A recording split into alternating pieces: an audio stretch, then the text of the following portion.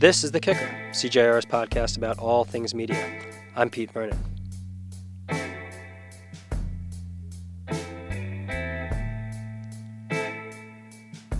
First up this week, dark days at the New York Daily News.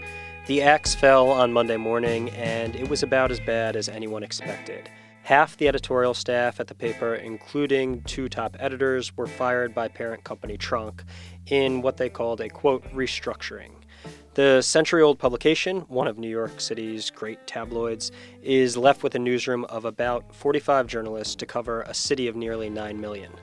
I'll talk about the impact of Trunk's decision on the journalists who find themselves out of work with my colleague Amanda Darrach, who went to the Lower Manhattan bar where Daily News staffers gathered to commiserate after the cuts were announced. Then, CJR editor Kyle Pope joins to look at the big picture and whether local news has entered a death spiral.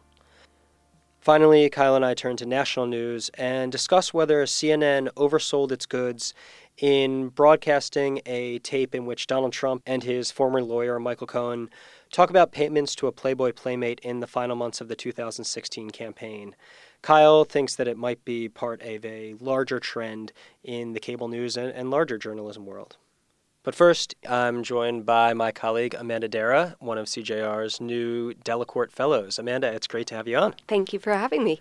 So on Monday, we got the official word through media reports that the Daily News was cutting about half of its staff, and it seemed like on Twitter, we quickly found out that the staffers who had been laid off, some of their colleagues and supporters from around the industry were gathering at a bar in Lower Manhattan. So you headed down there, and I'm interested in what you heard from them about how the morning went down.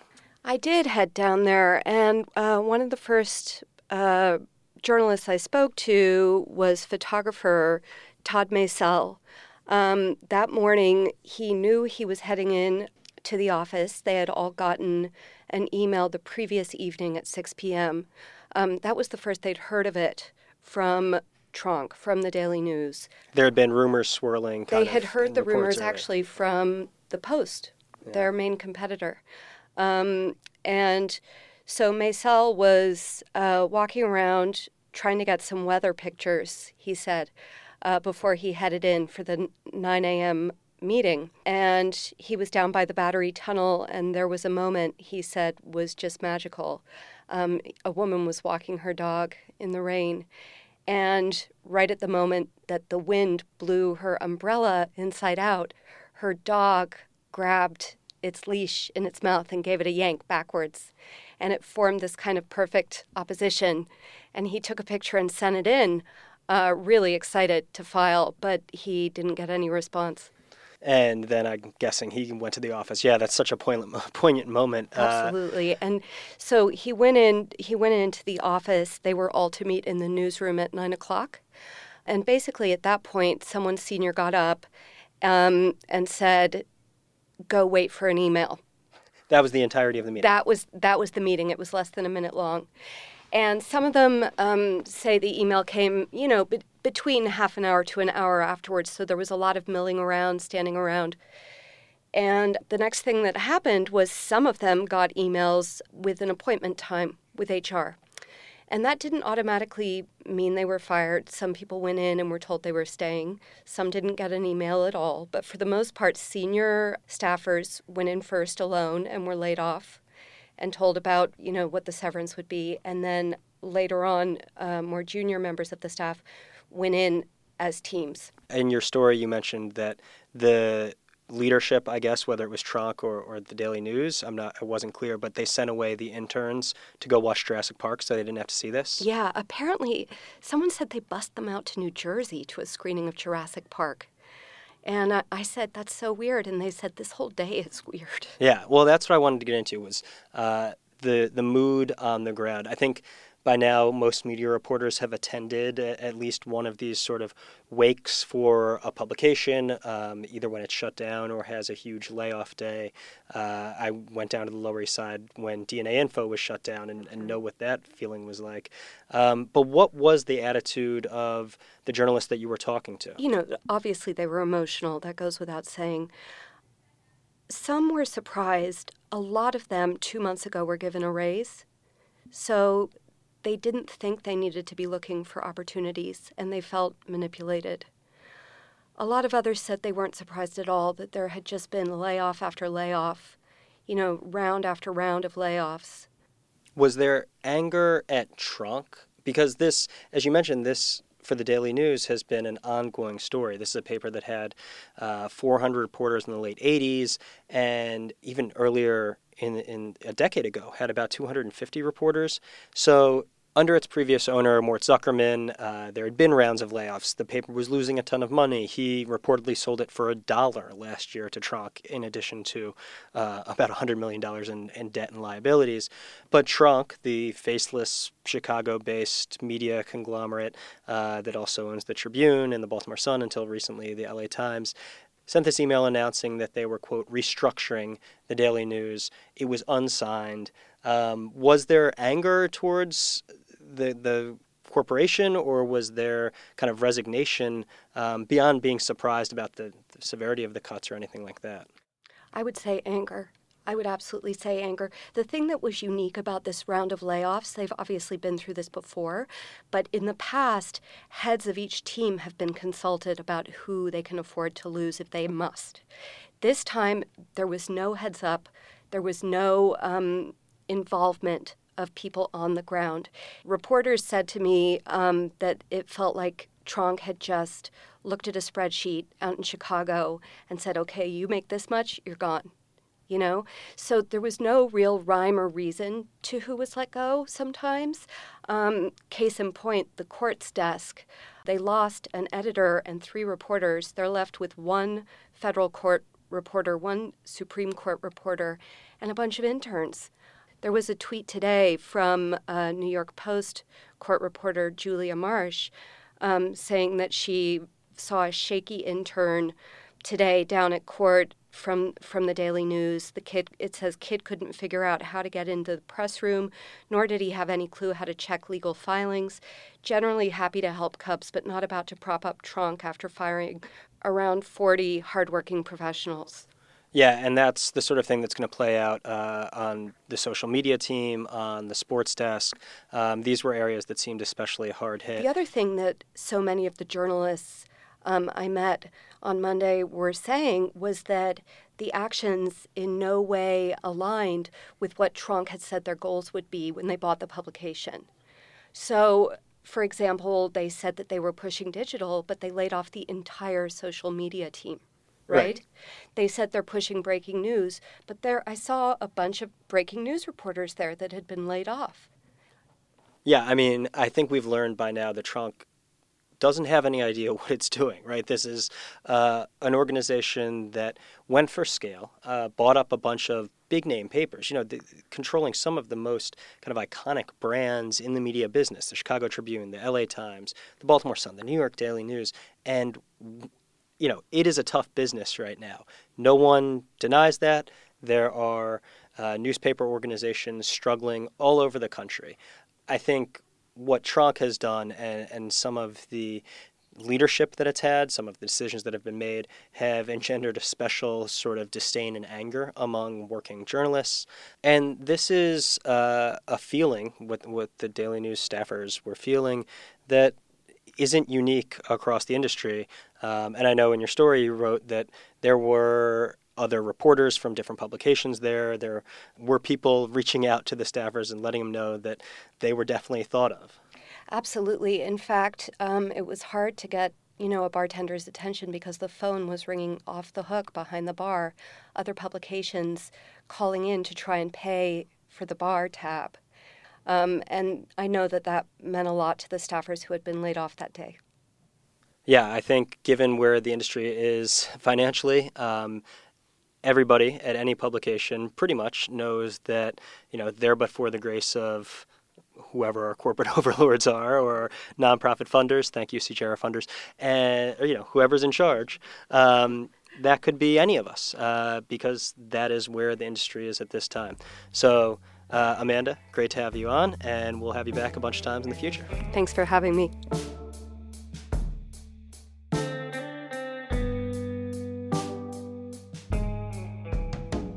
All All right, to give us a little bit more of the big picture on the daily news and the state of local news, I'm joined now by CJR editor and publisher Kyle Pope. Kyle, good to have you back.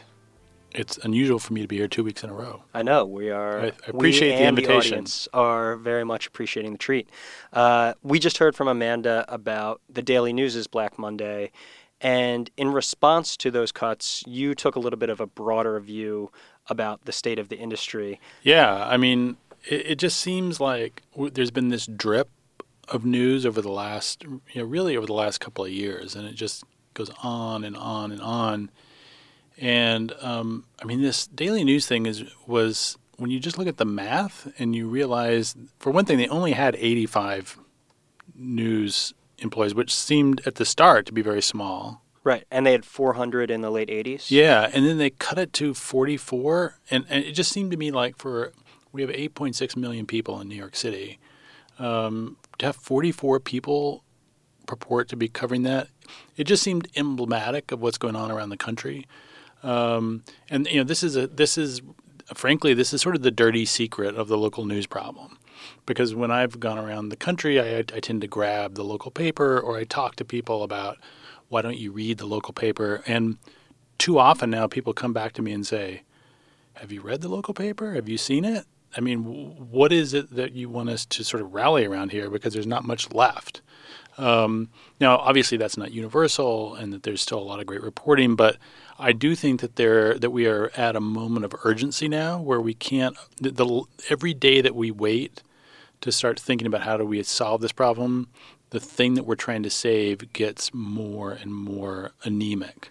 Yeah, when I go around the country, when I go back home to Philadelphia, although I should say I think the Inquirer is starting to bounce back, but at papers, local papers, even in pretty big cities, you see a lot of wire copy on front pages, or you see a really nice front page and then open it up, and the entire middle of the paper, front section, is wire copy. And a lot of times it's wire copy that isn't even about that community or about that region. Right. So I think there's an analogy here to sort of a public health crisis where, the longer you wait, the worse it gets and the harder it gets to solve. And I think that's sort of where we are now on the local news problem. So in order to solve this, it seems like we've arrived at kind of a few different options. One is the billionaire white knight.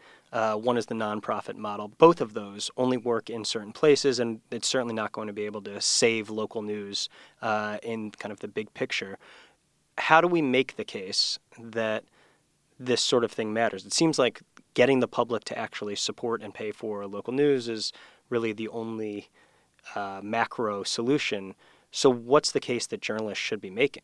I and a lot of other people have spent the last year or two really sort of thinking about business models. Like, what's the business model that's going to solve this? Is it, as you say, is it the sort of rich person who's going to come in and save it? Is it a sort of public or for-profit, nonprofit hybrid? Is it a sort of crowd-funded thing, or what is it going to be? And, basically, I'm here to tell you, having sat through all these conferences and had all these conversations, nobody has an answer. What? There's like a million ideas, but there's no silver bullet answer.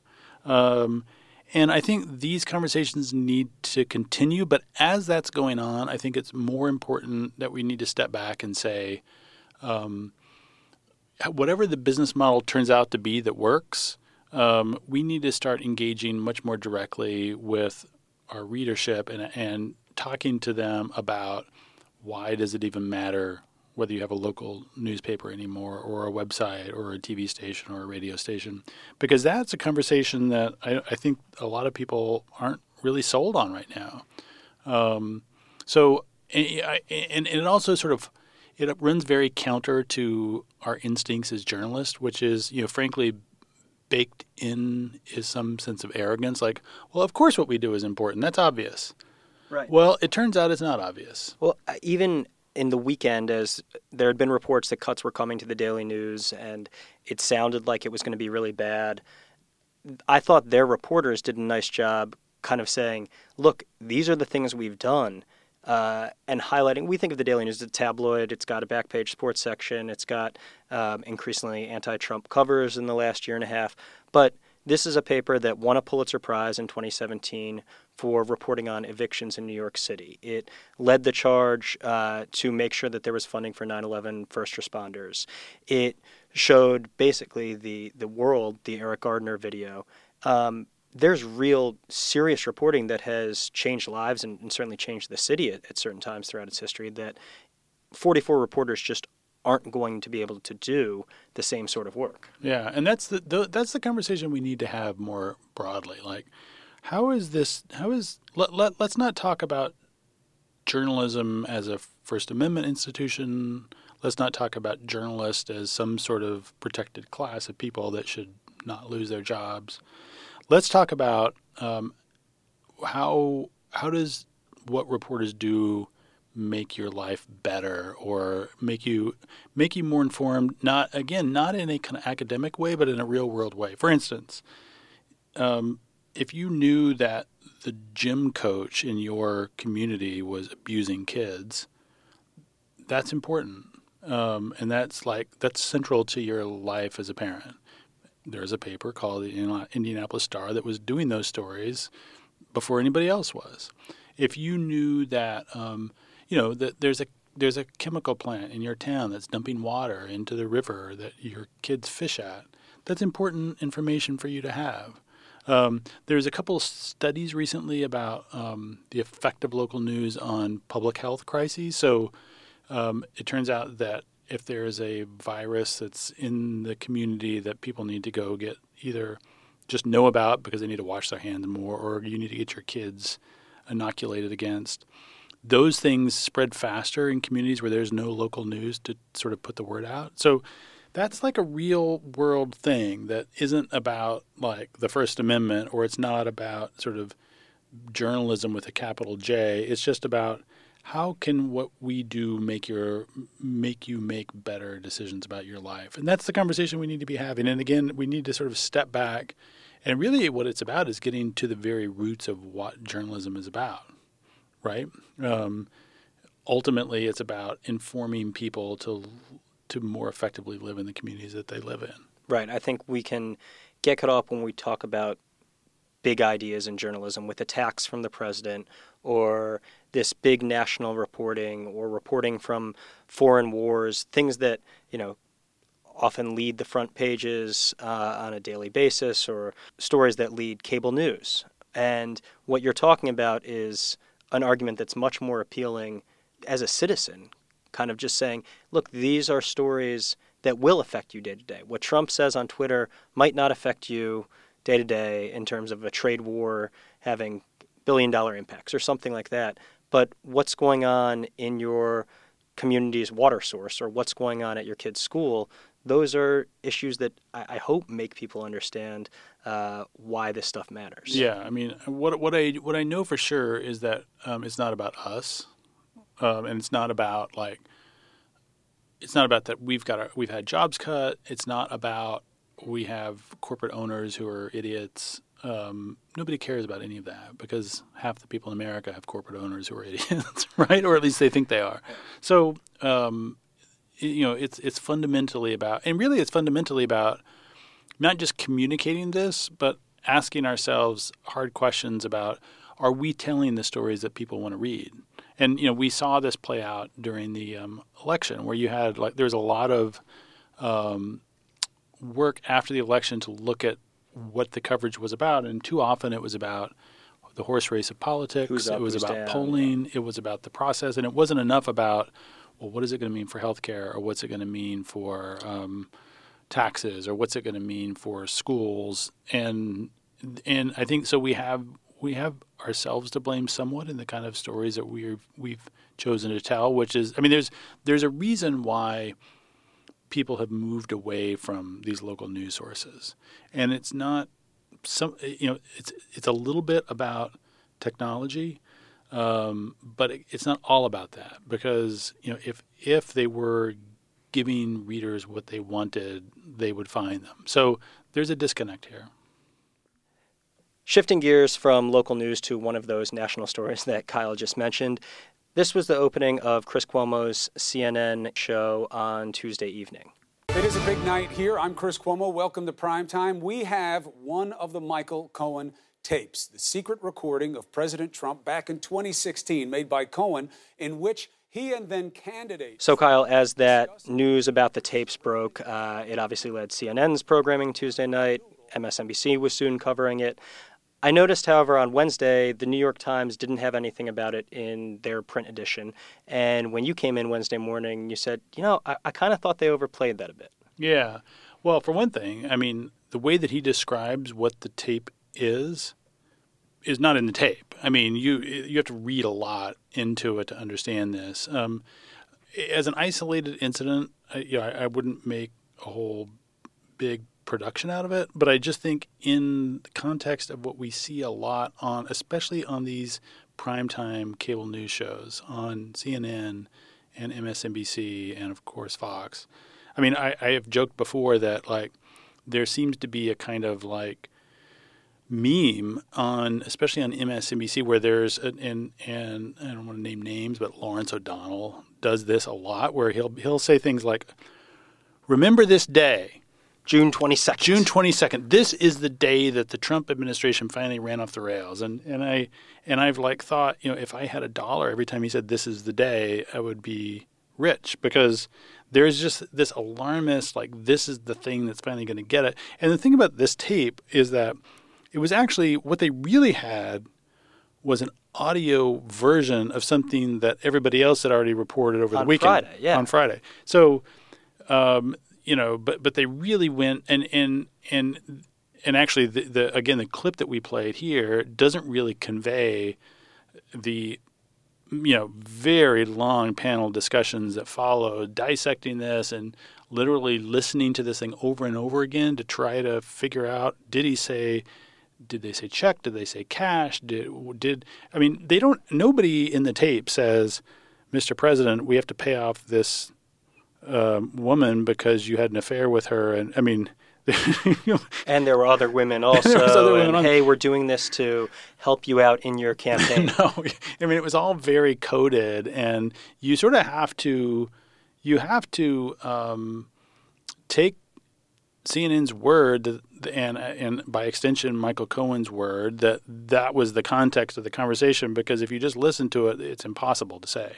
Right. So, I think that, and by the way, and we need to study this a little bit more, and we talked a little bit about this, but there even seemed to be a little shade from Don Lemon, who came after Chris Cuomo. It was like, I mean, again, maybe I'm reading too much into this. I mean, I really like Don Lemon a lot, but he seemed to be like, okay. I don't know if this is as big a deal as you're making it. We'll run with this, but I'm totally not sure that this is. Anyway, I think that there is for a certain, especially, and I don't want to make this all about cable news, because you see it in print too. But it's okay. Cable news deserves a few shots. But there is this kind of glimmering Shangri-La of something out there that is going to be the thing that finally results in the demise of the Trump administration.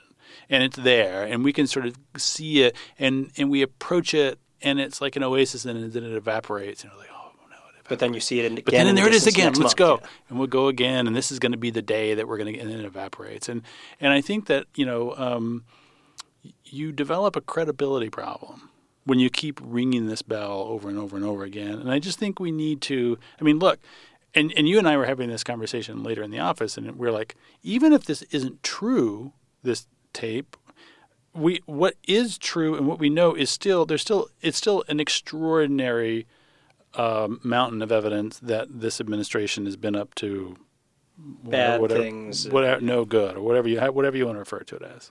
So we don't need to hype stuff that's not there. Well, what it reminded me of is a callback to a moment from over a year ago when Rachel Maddow tweeted out in the afternoon before one of her shows, "We have Trump's tax returns." Yeah. And what had happened was that David K. Johnston, an investigative reporter, had gotten a couple pages of 1 year of Trump's tax returns, and that's a nice scoop. It's something.